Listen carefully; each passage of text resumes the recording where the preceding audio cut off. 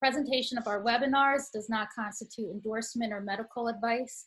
Appropriate medical advice should always be sought from your own healthcare professionals.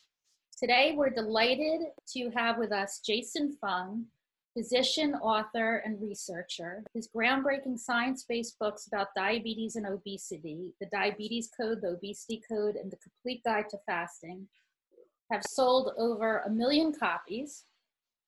And Eve Mayer, who's a speaker, author, and entrepreneur recognized by Forbes as one of the most influential women in social media, and also as one of the 8 women to follow on Twitter by CNN. Megan Ramos is a clinical educator. She joined Dr. Fung and his colleagues as a research student with a keen interest in preventative medicine when she was just 15 years old, and has since become a leading expert on therapeutic fasting and low carbohydrate diets. So I'm going to step off and turn it over to them, and they'll be talking about their new book, Life in the Fasting Lane. So welcome to all of you. Thank you for being here, and thank you to everyone who's joining us. Hello, everybody. Thanks so much. My name is Eve Mayer, and I think the way that we'll kick this off is we'll each take turns telling you a little bit about us. I'm going to start with Dr. Jason Fung, because I'm going to bet that a lot of you may know who he is, but I'd love for Jason to just tell you a little bit about what kind of doctor he is and how he started down this path. Jason? Thanks, Eve.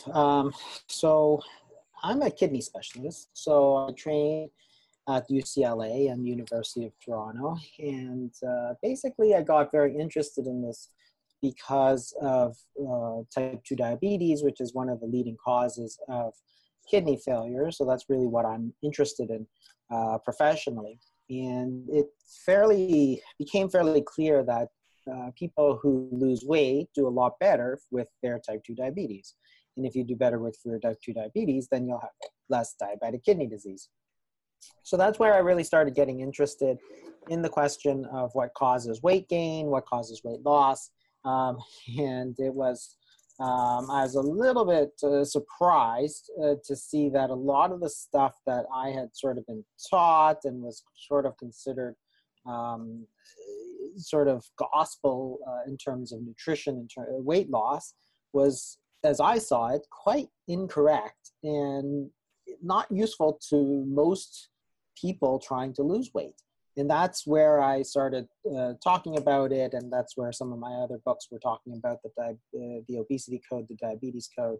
And then I started using intermittent fasting in my clinic very heavily, because that is the sort of approach that made the most sense for me from a scientific standpoint. And really had a lot of success. Like, people were having very, very dramatic losses in their weight, and their diabetes was getting a lot better. And it wasn't as bad as most people feared it was. So that's where I became very interested in the use of fasting to give people options for their weight loss.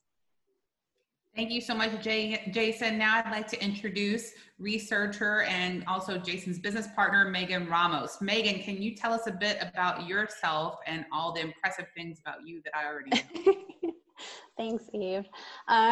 I started out at a young age being interested in medical research and disease prevention. My mom was really sick while I was growing up, and that's sort of what led me to do research in nephrology.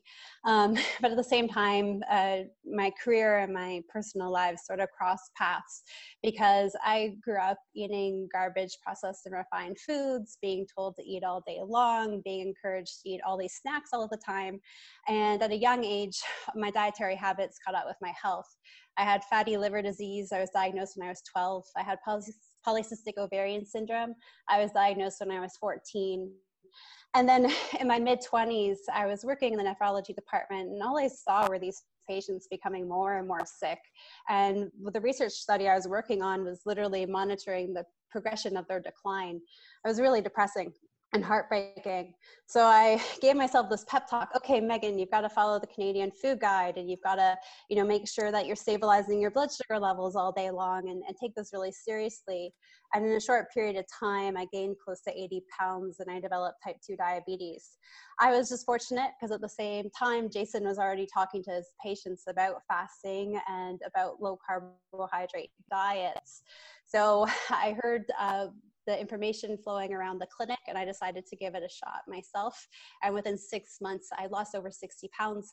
I normalized my blood sugar levels and was no longer a diabetic. I had no more fatty liver disease or PCOS. So I started working with Jason so we could bring this to our office patients. After his book, The Obesity Code, came out, we had a lot of requests from people all over the world to learn about fasting. So we started an online program where we have an online do-it-yourself education on fasting and eating, and where we do online coaching. So you don't have to be in Toronto to come and see us in our clinic. We're trying to make this information accessible to everybody. Thank you so much, Megan. And I'll round this out. My name is Eve Mayer. I am not a doctor. I'm not a researcher. I'm not a scientist. I'm just a regular chick. So the way I want you to treat me is I'm like your best friend who doesn't have a filter and is often inappropriate. So that's where I'm coming to you from. Any question that you feel uncomfortable about or feel silly about, let me know. My background is I'm an entrepreneur, a mom, a wife. I was very successful in life at just about everything except for my health and my weight. I peaked at 300 pounds. I was morbidly obese for 24 years. I had PCOS, infertility issues, pre-diabetes, bronchitis, pneumonia, recurring upper respiratory issues, and just thought I had a bad immune system. Now that I've used fasting and low carb for over 2 years, I've gotten to the healthiest weight of my life, which is between 185 and 195 pounds, quite an improvement over 300. And I'm off of all daily medications and am much, much healthier.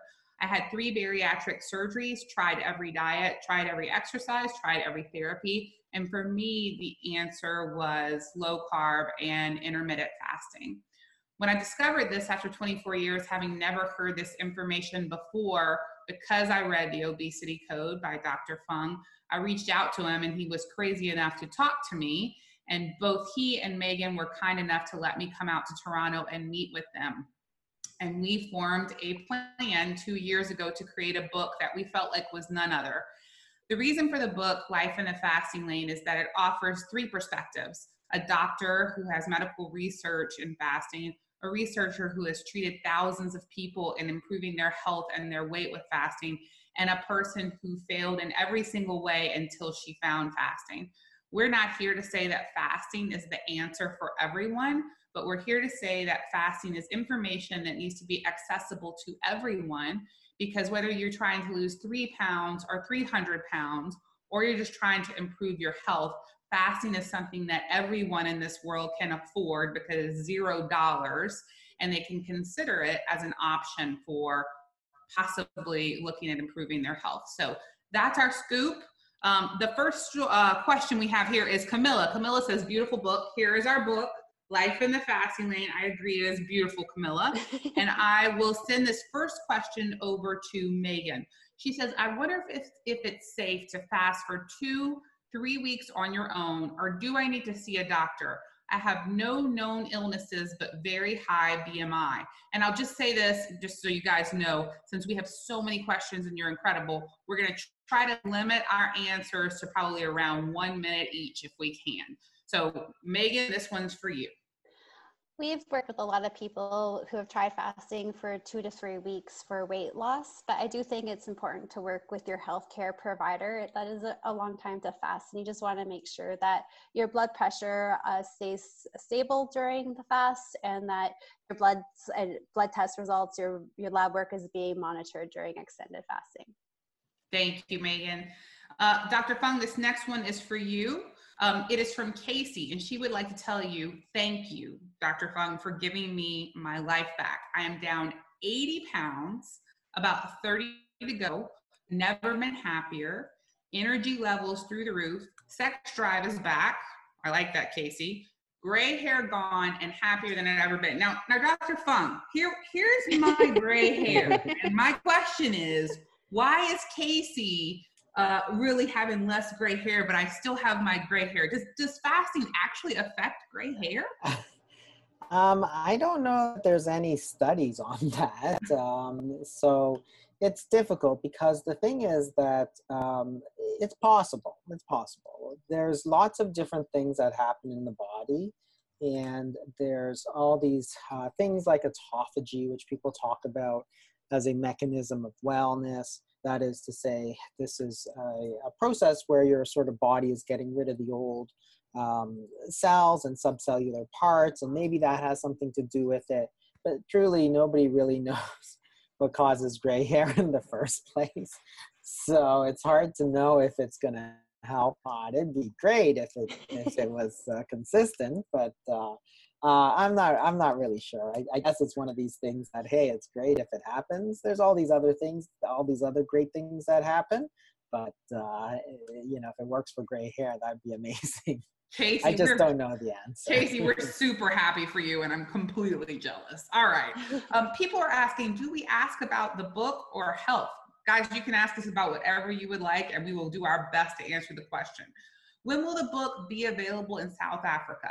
I don't know that answer. I do know that it is available in the UK right now, New Zealand, Australia, US, and Canada, and it's coming in many different languages and countries in Spanish, Portuguese, Korean, French, and German are the languages I know that it's coming out, but we expect it to be available in more and more areas.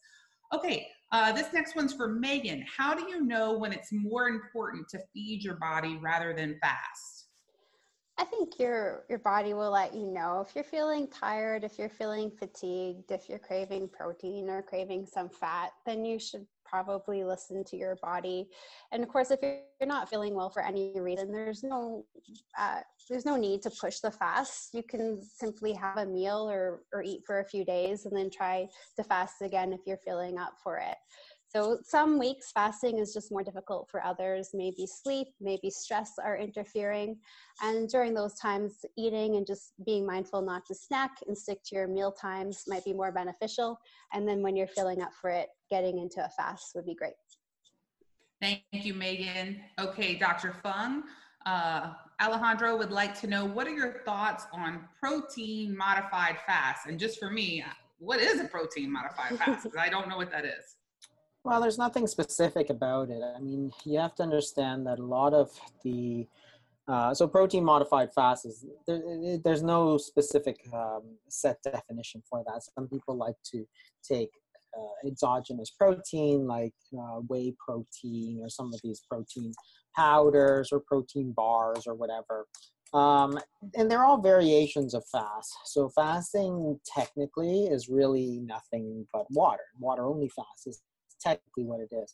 But depending on what you want to do, there's all kinds of ways you can modify that fast and still get the benefits, but you have to understand what you're doing. So if, for example, your goal is to, lose weight, then yeah, certainly protein modified fast may be very beneficial for you. There's all different studies on, say, different fasting regimens like the 5-2, which is, again, not a strict fast. There's people who do fat fasting. There's people who do all kinds of, they allow this during the fast or that during the fast. Bone broth, for example, is a popular one. Those are all variations and you can do very well. So, but there are other times where you may not do so well. So if you're trying to activate, say, autophagy, which we talked about, which is hard to define because it's very hard to measure, then a protein is going to turn off the autophagy. So you're not going to do well turning on autophagy if you're taking a protein, taking protein during your fast. So it all depends on what your goal is. If you're trying to control blood sugars, for example, that may do very well. If you're trying to lose weight, it may do very well. So depending on what you're trying to do with that, you can certainly use those variations and there's no problems with that. Guys, Jason just mentioned fat fasting, which was something foreign to me I had never heard of. And I think you should check out It's a way to get back on track if maybe you've kind of fallen off the wagon with a bit with the way you've been eating. And I think Megan has a really great piece on their blog at thefastingmethod.com. So check out thefastingmethod.com and look for the Fat Fasting blog. Megan, this comes from Lisa H. She says, is the idea to vary the fasting times to somehow trick the body? For example, 12 hours, 24 hours, 8 hours, etc. Always great to change it up because yes, you do sort of keep the body guessing because the body doesn't adapt to what you're doing. A lot of people reach out to me and ask how they can change it up because they've read so many testimonials of that being the true reason behind someone's success through fasting. And usually life changes it up for you. Some weeks you might be able to fast more than others because you don't have as many social commitments, whereas other weeks there might be holidays or other celebrations and you might be eating more. So it all really balances itself out. So I think if you just try to plan the week ahead, look at what your schedule is like and see what kind of fasting you can fit in that week. If you just do that from week to week, you'll reach your health goals. Perfect. Dr. Fung, Alexa says, I'm officially in ketosis by following a low-carb diet, keto diet, and fasting 36 hours, 2 to 3 times a week. Is it true that if I indulge in a couple glasses of wine or in a piece of cake that it will kick me out of ketosis? It certainly could. So ketosis is when your body is eating very low levels of carbohydrates. So fasting, of course, you're not eating anything, but you could eat a ketogenic diet, which is very, very low in carbohydrates. So during that period of time, your body is generating its energy from fat metabolism, and one of the byproducts is ketone bodies, which is why people call it ketosis. If you just have a little bit of wine or a little bit of cake, for example, then it may be a very temporary blip and the ketosis may start right back up. If it's a big piece of cake or a lot of wine, then that may be enough to switch into carbohydrate metabolism. There's nothing wrong with that. Your body can use either carbohydrates or fat as a metabolic fuel, but if you're trying to stay in a ketogenic state, which is fat metabolism, then yeah, any significant amount of carbohydrate and alcohol is going to be metabolized very much, very, very similar to sugar, is going to put you back into carbohydrate metabolism, and then your body will stop making ketones. So yeah, certainly it could. It all depends on the person. So different people get into it and out of it at different rates. And also depends on how big that slice of cake is. Makes sense. Megan, from Kim Chase, will taking supplements cause you to break your fast? No, they won't. Sometimes supplements need to be taken with a little bit of fat or a little bit of food in order to be effective within the body. So that's just something to be mindful of when choosing whether or not to take a supplement during your fast. But if taking a supplement such as a multivitamin makes you feel better and feel more confident going into your fast, then that's absolutely fine to do. Thank you. Dr. Fung, Chetna says they have tried 42-hour fasting, but at the end of 36 hours, they usually start feeling very cold. Is it a sign of decreased metabolism? And what can I do to prevent decreased metabolism from fasting? Yeah, it can certainly happen. So if your body isn't going into sort of fat metabolism very quickly, then yeah, your body can sort of slow down the metabolic rate. So there's different things you can do. You can try to get your body, and we can measure this sometimes with something called the glucose ketone index, which is sort of what's happening with your glucose and what's happening with your ketone. So as your glucose falls, your ketones should rise.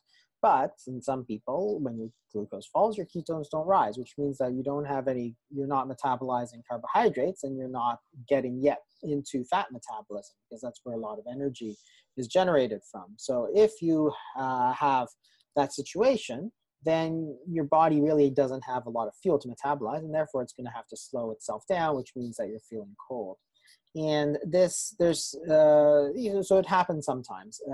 There's several ways to do this. One is just to sort of try to get through it. Something like like a ketogenic diet is sometimes very helpful to get you into the sort of ketogenic state before you do the fasting. makes it a lot easier. The other thing you could do is try just giving it some time. Over time, your body should get more and more used to fat metabolism and therefore switch in and out a lot easier. Or something like fat fasting, which is like a ketogenic diet, sort of like an extreme sort of ketogenic diet. Or you go with shorter fasts more frequently. So there's nothing wrong if you're getting good results with the shorter fast. There's no reason that you would necessarily need to push it unless you really wanted to. So the other thing sometimes that's useful is doing a longer fast, sort of really push your body so that it kind of gets through that 36 hours and see what happens. And then a lot of times once you get used to the longer fast and the shorter fast are no problem. So there's all different things you can do, but everybody's different. So you really have to sort of experiment with these sort of options to see what works best for you. Dr. Fung, Julie says, thank you so much for this webinar. She is a 64-year-old woman, and she's heard that a 14-10 intermittent fast is recommended for her age. She'd like to know your thoughts on that. I don't have any specific recommendations for any age, truthfully. People can go as long as they feel well and they're doing well. So there's no specific medical reason why somebody who is older or younger can't go longer than 14 hours, for example. Our bodies can handle it. Basically, the whole problem, I think, with a lot of modern medicine is that we think that the human body is so stupid that you can't handle anything. That is, even though we are carrying sort of like 200,000-300,000 calories of body fat, we have to keep stuffing muffins in our mouth every 2 hours to stay alive. It's like, why would that make sense? Like, if you go longer than 14 hours and you are not sort of emaciated or assuming you have a reasonable level of body fat, then your body should really switch and use body fat. So as soon as you stop eating after the 14 hours, if you keep going, your body should be able to metabolize the body fat. That is in fact the sole reason you're carrying body fat. It's a store of food energy. So this is a time you need to use it. Sort of like if you store firewood for the winter. And it's not like if you need it, you don't go chop up your sofa and throw it in the fire, because that's exactly why you're storing firewood. So our body stores calories in the form of body fat. That's why we have it, and that's why you can use it. So if you have adequate body fat stores, then your body will be able to handle it. Now, if you're on medications, for example, then yeah, you have to make some adjustments because that's a specific situation. But otherwise, there's no reason why an otherwise healthy person of any age couldn't go longer than 14 hours or even 16 hours or 20 hours or 24 hours or whatever, because the stores of calories are there, right? You say you need 2,000 calories for the day and you're carrying 200,000 calories. Well, what's the big deal? For the body, it shouldn't be a big deal. That is, in fact, the only reason we survived as a species, because there were periodic droughts, there were periodic famines.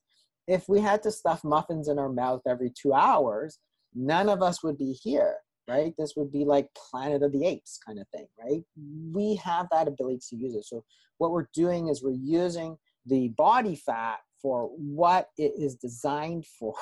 So yeah, don't worry about going over 14 hours. I mean, you obviously have to look at your own situations. If you feel really, really bad after 14 hours, yeah, then maybe you shouldn't push it.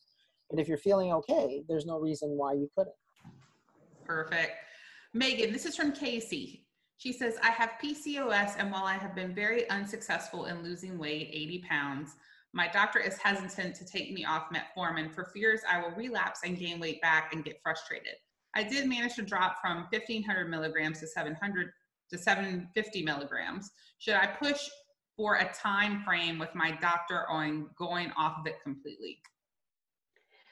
I think it's always really important to work with your doctor, and we don't know all of the factors or your entire medical history, but we have seen intermittent fasting be a really great treatment for polycystic ovarian syndrome. One of our coaches, Nadia, we call her the baby whisperer on our team because she starts working with coaching members in our program, and they're seeking out weight loss and help for PCOS with fertility. And we've had over 30 babies born to her clients since she started working with us.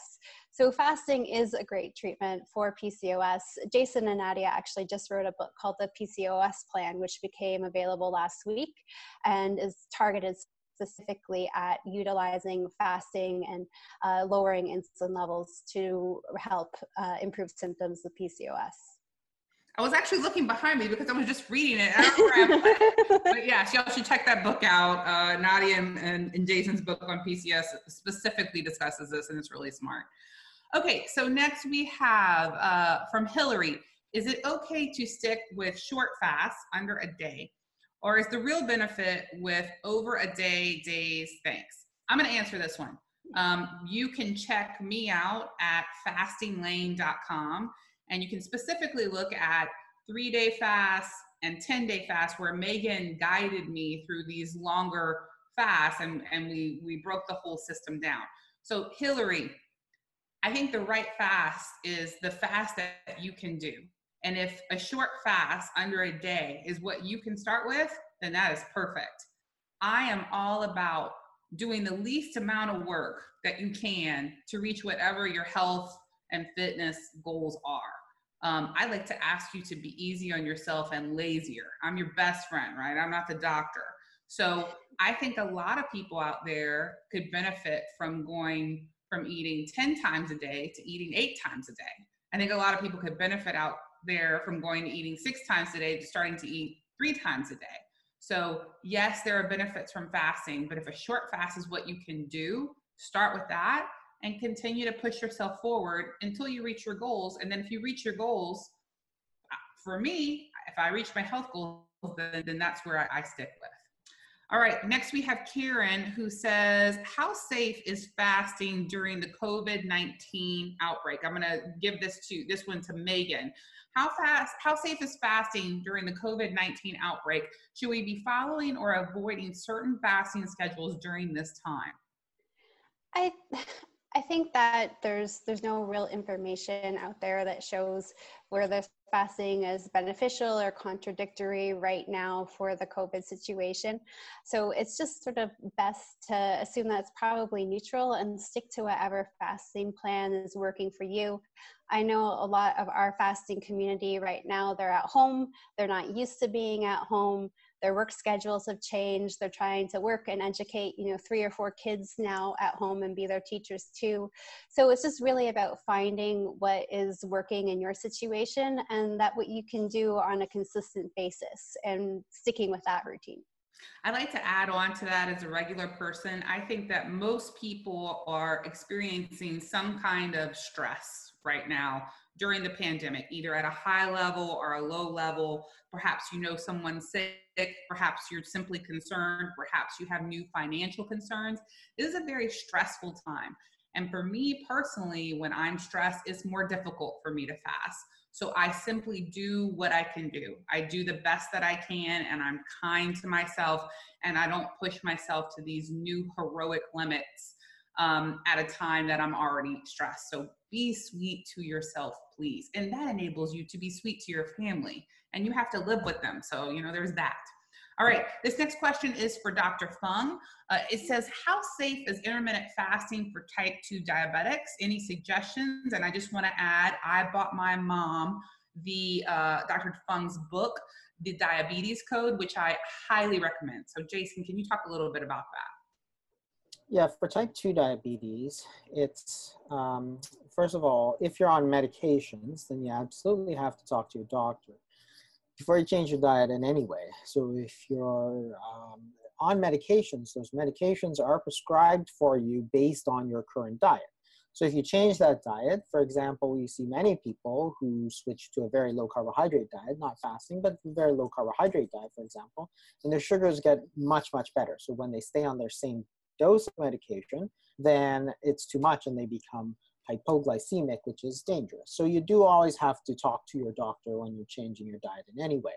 And fasting is just one of the ways that you can do to make it better. So people have this, and this has been perpetuated for years, that you shouldn't fast if you're a type 2 diabetic, which is, of course, not true. It's really based on the fact that you shouldn't, not monitor your medications and fast, because that could get you in a very dangerous situation. But the fasting itself is very simple to understand. So type 2 diabetes is a disease where you have too much sugar in your body. Then it comes out, it spills out into the blood. So you measure the sugar in the blood and it's high. That's really all that it is. But your body has too much sugar, then the answer is let your body use it up. So if you don't eat, your body will use up the sugar. And therefore, then you don't need as much medication to bring down your blood sugars. So we know this because everybody knows that if you don't eat, your blood sugars drop. Well, that makes sense. So if your blood sugars are going to drop with fasting, why don't you use fasting instead of taking a big whack of medication or insulin, for example? If you fast on a consistent basis, then your body will use up the sugar. Pretty soon your body's not going to have too much sugar and you can reverse your type 2 diabetes. And that's the whole point. So if you can reverse your type 2 diabetes, then you're going to reduce your risk of all kinds of other diseases, heart disease, kidney disease, strokes, cancer, all kinds of seriously bad diseases. And you can do it with an intervention that is free, that has been used for thousands of years, that works, because hey, if you don't eat, are you going to lose weight? Well, it's almost impossible for you not to lose weight if you're not eating.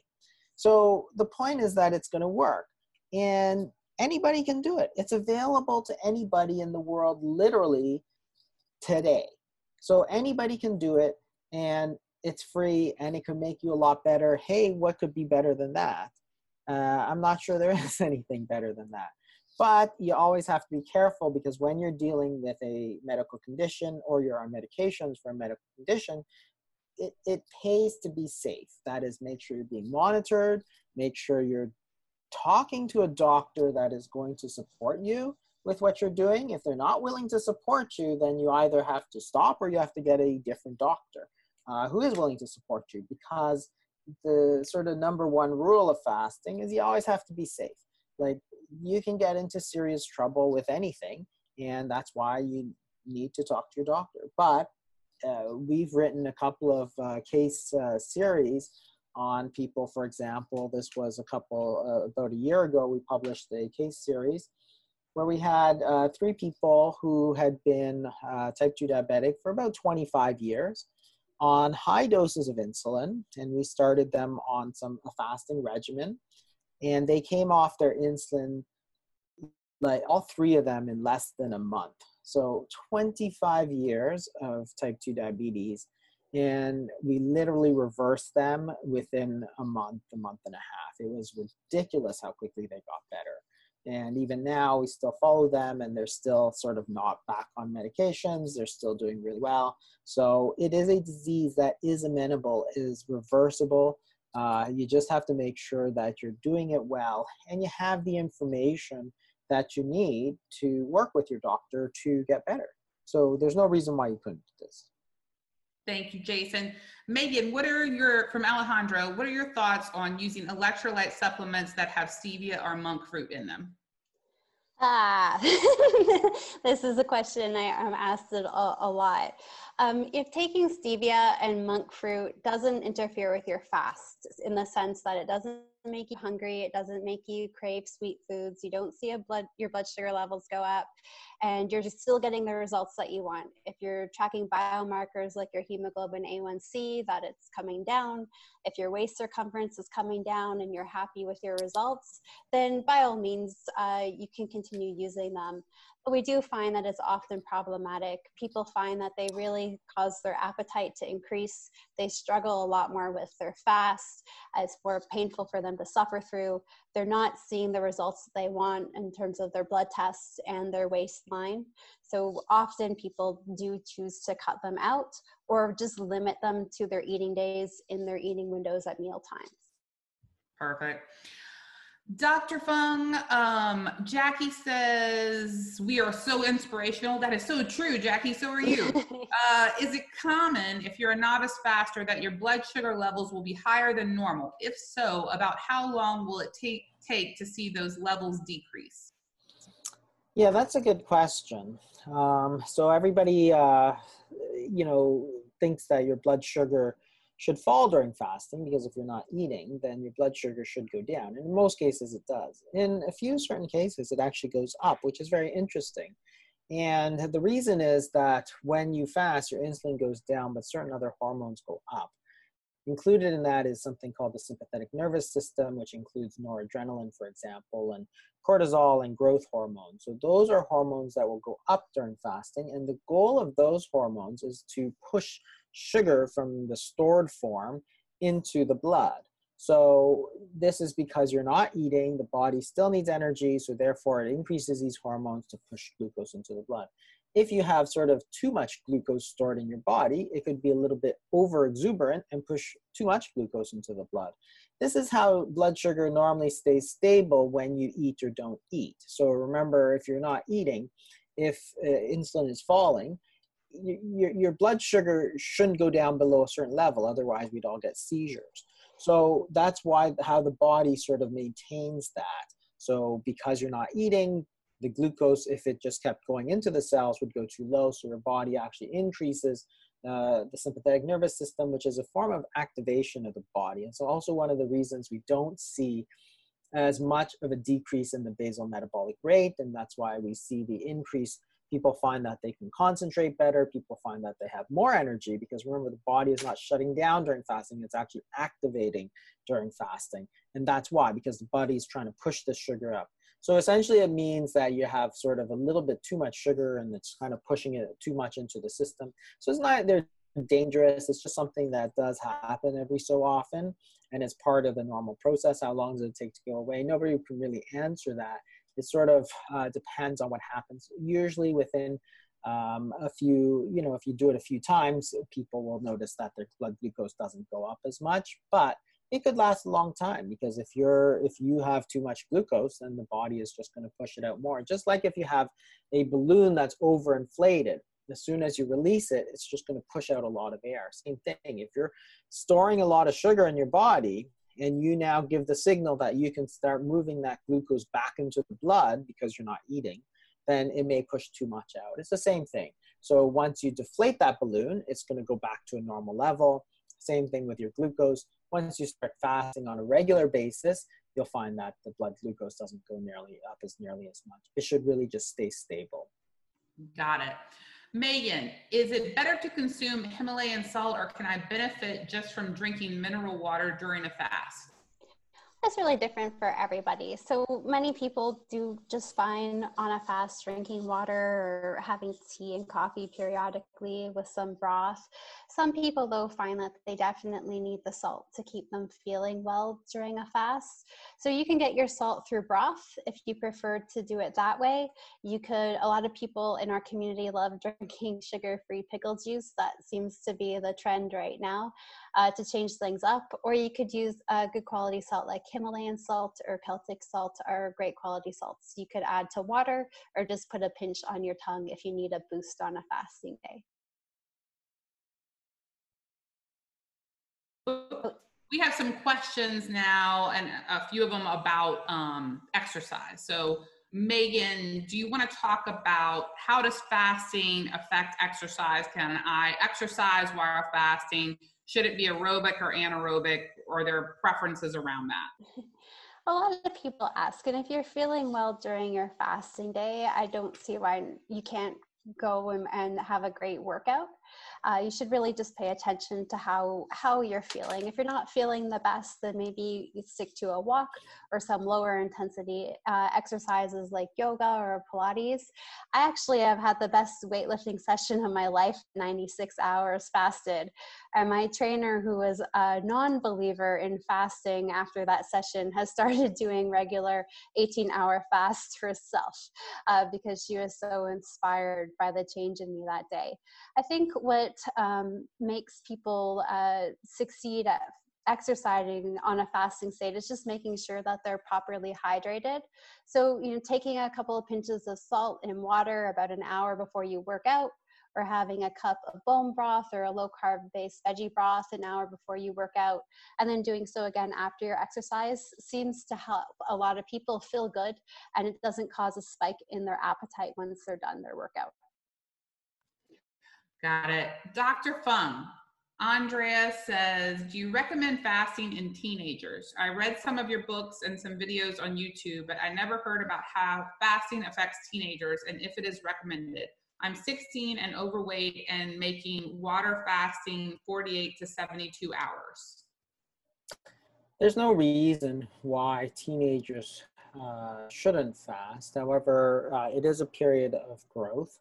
So you just need to make sure that you're getting adequate nutrition. So in general, I recommend that you wait till you're sort of 18 and then you can do sort of over 24 hours just because of this concern that you're not going to get enough nutrition. Remember in the 1970s, there's a huge problem with anorexia nervosa.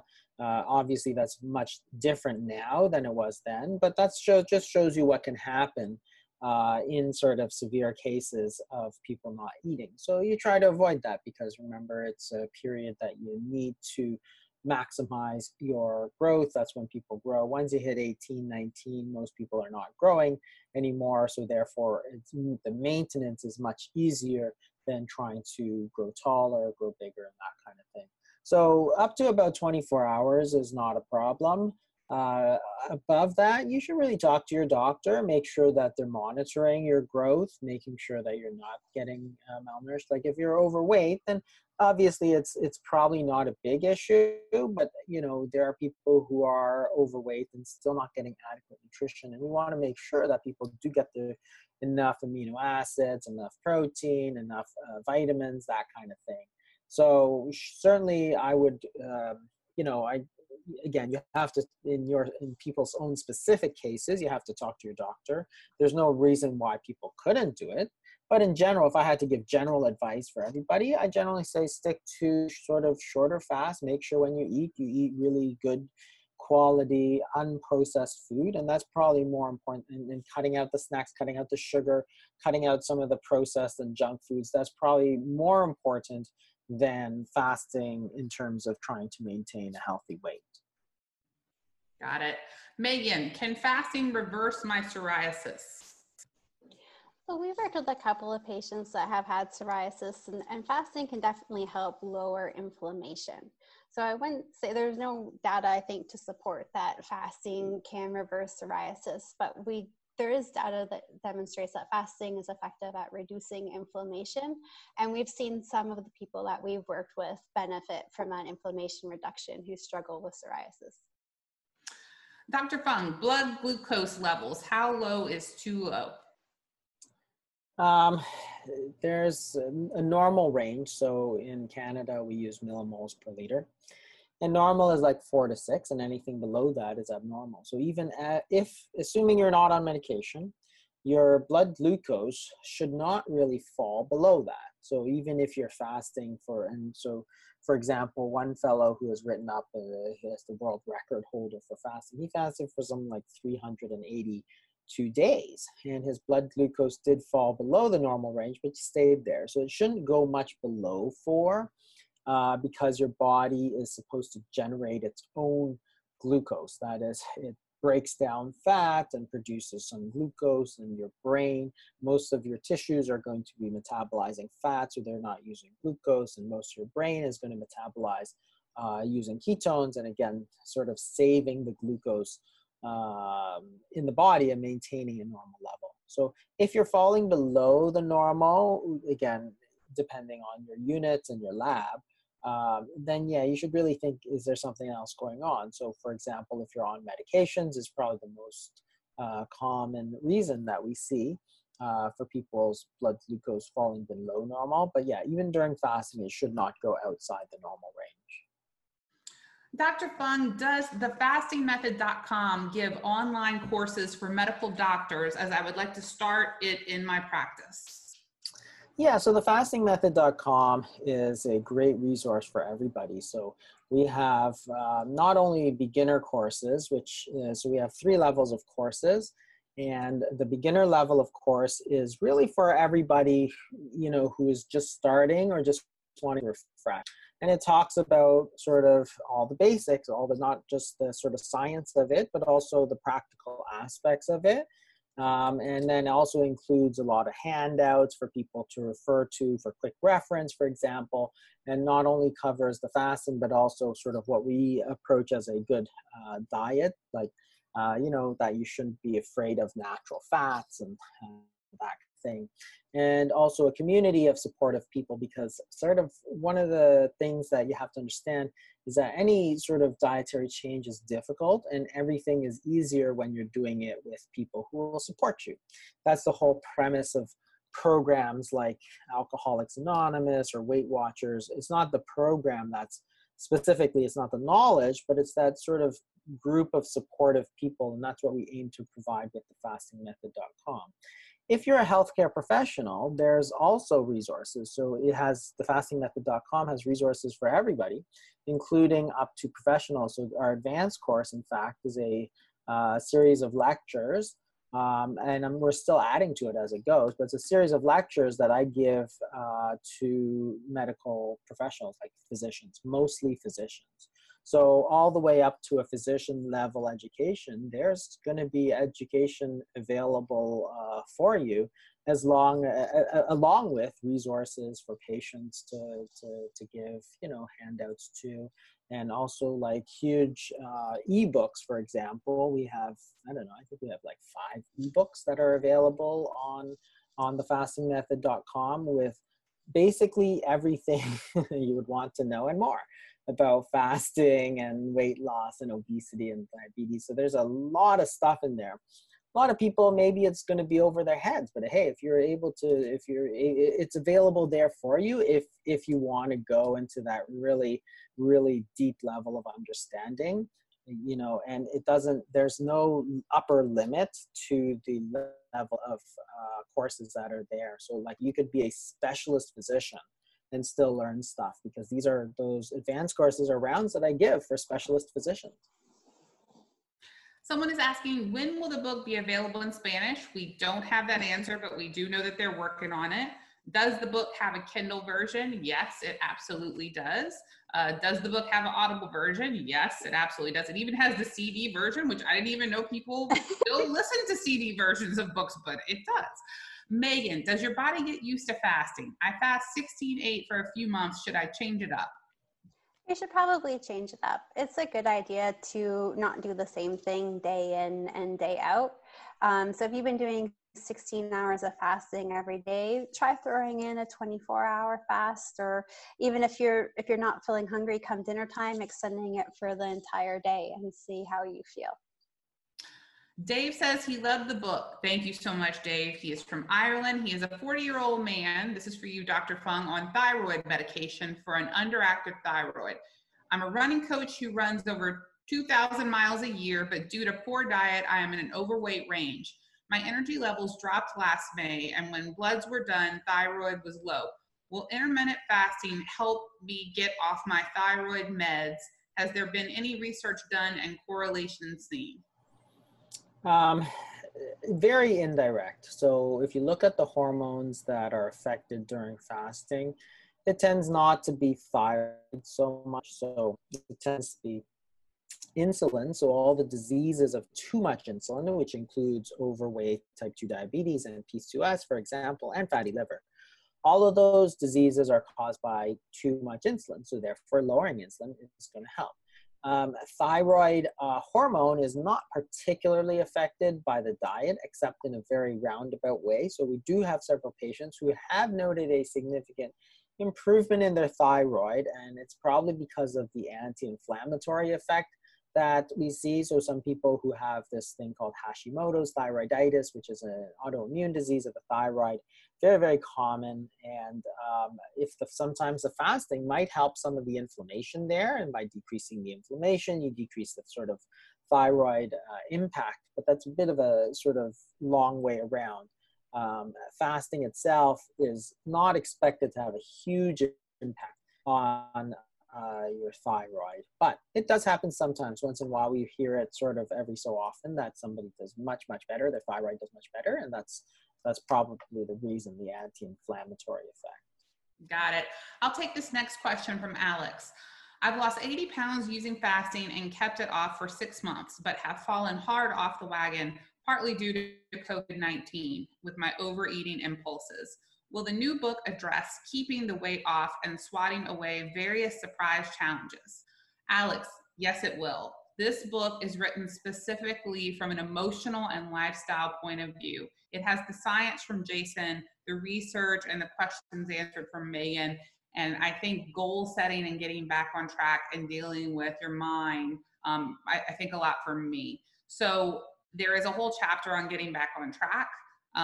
You are, I think, no exception in this circumstance. I think that we're all struggling to one extent or another right now. And I think the fact that you have lost 80 pounds is incredible, and I'm so excited for you.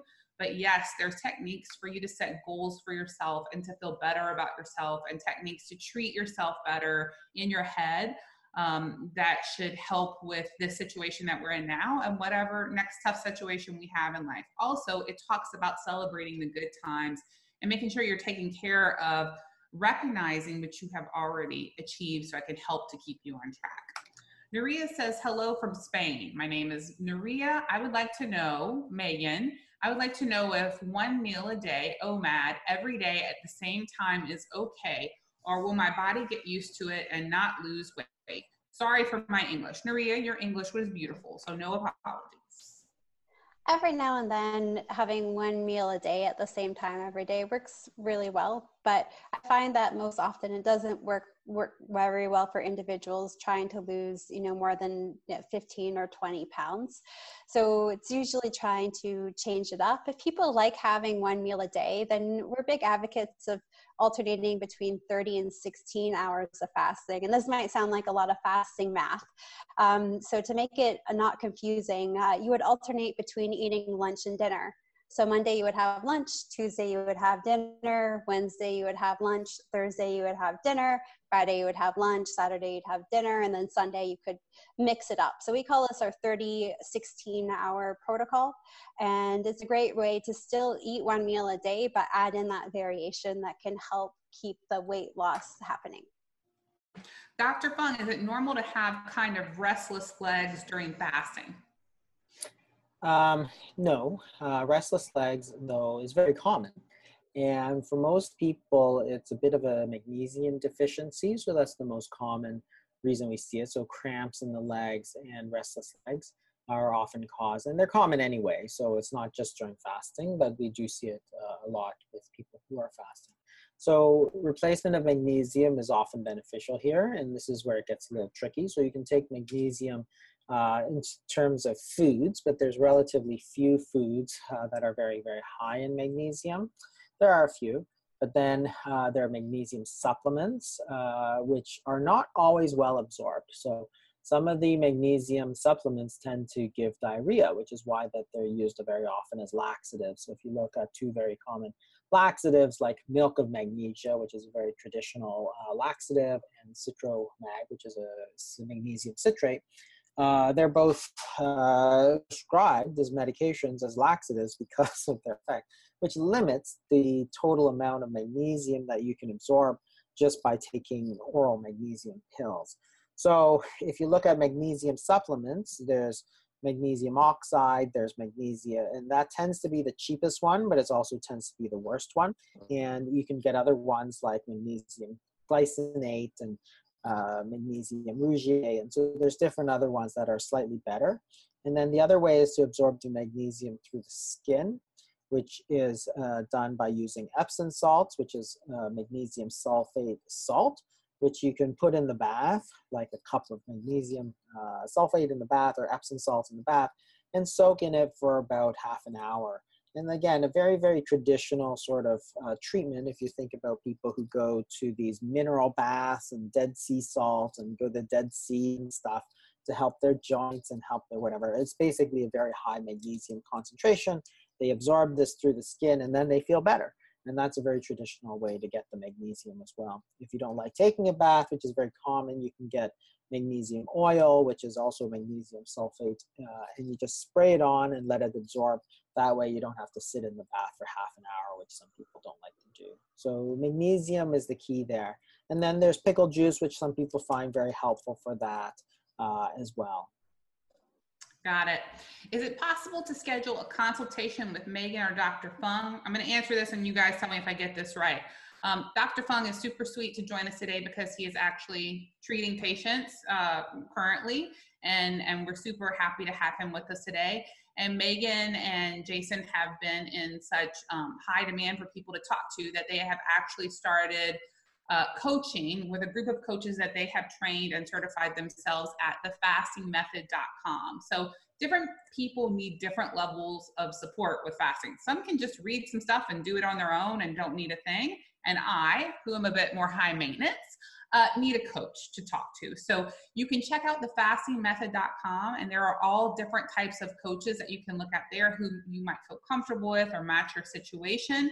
And that's where you can get information about one-on-one coaching. Anything to add to that, Megan or Jason? We have a self-guided program that has a lot of education. So the courses that Jason mentioned earlier, a lot of resources like people's most frequently asked questions about fasting and eating.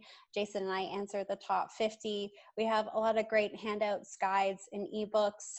We have focus groups where people can interact live with myself and our other coaches. And we have all different types of community resources, including a great forum. Every week we run a new group fasting challenge. So we have this community that people can subscribe to on a month-by-month basis or purchase an annual membership to as well if they don't have the resources to work with a fasting coach. Fantastic. Thank you, Megan. So somebody has asked, can you tell us each a little bit about your fasting protocol? I'm going to go first because mine will be the least impressive. I have done a 3-day fast, a 10-day fast, and an 11-day fast. Those have been my longest fasts over my 2-year fasting time that I have done. Most of the time I eat at noon, 3 and 6. I have a surgically altered stomach, so sometimes I can't get quite enough food to just stick to 2 meals. Sometimes I can. So usually noon, 3 and 6. And then on Sundays, I get lucky and I eat 3 meals. Megan, how about you? I'm trying to take advantage of doing more chores around the house now that we're home with COVID. So I'm doing a couple 24 hours a week, and I do a 16-hour fast daily. This week in our community, we're trying to end our fast a little bit earlier on in the day. So my last eating window is from about 1 to 2 o'clock. And that gives me more time to do more things for me in the evening, which I really appreciate. When I was trying to reverse my diabetes and all those metabolic conditions and lose all that weight, I did on average 2 42-hour fasts a week and 1 24. I chose to do the 24-hour fast on Fridays just so I could enjoy Friday evening with friends or family over a meal and celebrate the end of the work week. Jason, how about you? So my usual schedule is 16 hours. So I rarely eat breakfast. Mostly, you know, there's a holdover from sort of college when I didn't want to get up and I just roll out of bed, sort of go into work, and I'd rather not eat breakfast. So I hadn't really gotten ever into the habit of eating breakfast just because I was busy and I was tired and I'd rather sleep. So it was very easy for me to do those 16-hour fasts because that, you know, if you go right to lunch, that's it. And then normally I do 24 hours 2 times a week or more, depending on how busy I am. So again, it varies a little bit. If I'm really busy, then I'll do more fasting so that I have more time to do other stuff. And then I typically do a couple of longer fasts And the way I usually work them in is after like holidays. So after Christmas, so during Christmas, for example, I will not be doing any sort of dieting or fasting specifically. I'll still mostly skip breakfast, but that's not for any specific reason. But I basically just enjoy myself, and I permit myself to eat whatever and do whatever for that sort of few days over Christmas.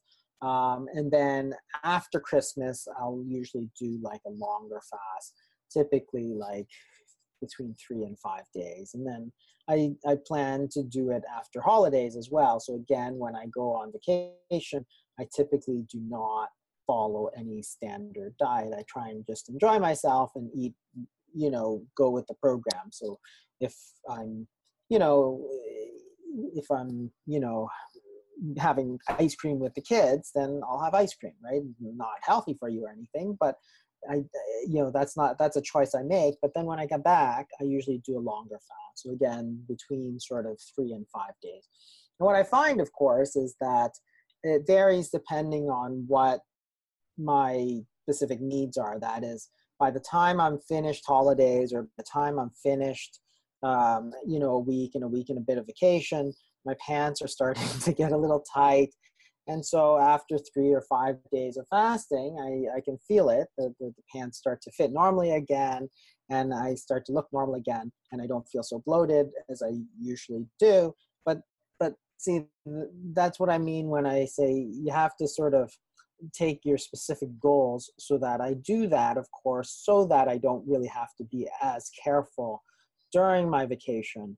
Now, keeping in mind that I'm in a different situation too, as in I just want to maintain my weight. I'm not looking to lose weight. So obviously I give myself the sort of liberty to eat sort of whatever I feel like during that period of, maybe 2 or 3 times a year. I'll say, okay, I'll eat whatever. Although typically I still, once you get used to not eating too sweet of stuff, you really can't eat. Like sometimes my kids, they get these sugary stuff, and I'm like, holy, how can you drink this stuff? It's like killing me. It's so sweet. And they're like, what are you talking about? But, I don't drink a lot of sugar, so therefore it feels sort of sweet. So that's sort of how I do it. And really, you really have to discover what works for you the best. The longer fasts I actually find quite nice, exactly. They're not as hard. Once you set yourself that goal ahead of time, I find that it's actually not as difficult as most people feel they are. And the benefits to me are that I get back on track very, very quickly once I sort of fall off the wagon. I mean, it's a deliberate sort of falling off the wagon, but it's a falling off the wagon for a week, but I have that planned already. So it makes it easy. My family knows to expect me not to be eating dinner with them and that kind of thing. So Jason and Megan, thank you so much. I'm going to answer one more question. I know we did not get to everyone's questions. I know we tried to as much as possible. I think you can find a lot of these answers, or send your questions to thefastingmethod.com, where you can reach Megan and Jason, and also hang out with me at fastinglane.com. The last question is, how does the newest book, Life in the Fasting Lane, differ from the other books? So I'm going to talk about this as like an outside reader, and then maybe Jason and Megan can add on if I miss anything. The obesity code really changed my life. It explained the science and the things that doctors never explained to me about insulin resistance and how the body worked and how hormones worked. And I don't know why I never asked those questions before, but it taught me the things I needed to know to be curious enough about my health. However, Jason is really smart, and sometimes I was a little bit confused, and I had to read slowly to absorb it all. The book, The Complete Guide to Fasting, is a really good book, easier for me to understand, and has such a variety of stories from so many different types of people about how they did it. And I thought that was like a really nice guide, and that was written with Dr. Fung and Jimmy Moore. A book I found particularly helpful for my mom with diabetes type 2 was The Diabetes Code by Dr. Jason Fung, which is great specifically for people who have type 2 diabetes. Life in the Fasting Lane is a very specific book. It's not for people who are mostly looking for the answers around the science, although there is some light science in it from Jason. we wanted to create a book that was unique in the fact that it had these three viewpoints: a real person who had struggled, a researcher who had treated thousands of patients, and a doctor who had the medical and science background. So I would say what makes this book different is it's written from the lifestyle and emotional side. If you have ever felt broken, or you have ever felt shame, or you have ever felt frustration at being overweight, and really wanted to dive into how you overcome that in your mind as well as your body, then I think this is the book to possibly consider. Jason, Megan, anything to add on to that? I think that's a great summary, Eve. It's the book that I hope that everybody in our fasting community reads, because there's so many people that have tried all these other diets, but they're all calorie restriction based, just with different packaging, and they don't work. We know they don't work. We know the data is there to show that they don't work. So there are a lot of people out there that feeling like they failed and that their bodies are broken, and that, you know, other people can get success but not them. But that's not true. And all of the things, Eve, you're so willing and vulnerable to share, these are things I hear from people all of the time that are scared that it's just them. But I hope that this book makes them realize that it's not just them, and that there is hope, that they can get control of their health, they can get control of their waistline, they could be a success story too. At the top. Thanks to all of you who joined us from all over, and thank you to our panelists. And please be safe during this COVID-19. We're all together in this. We're all thinking of you. Thank you. Take care.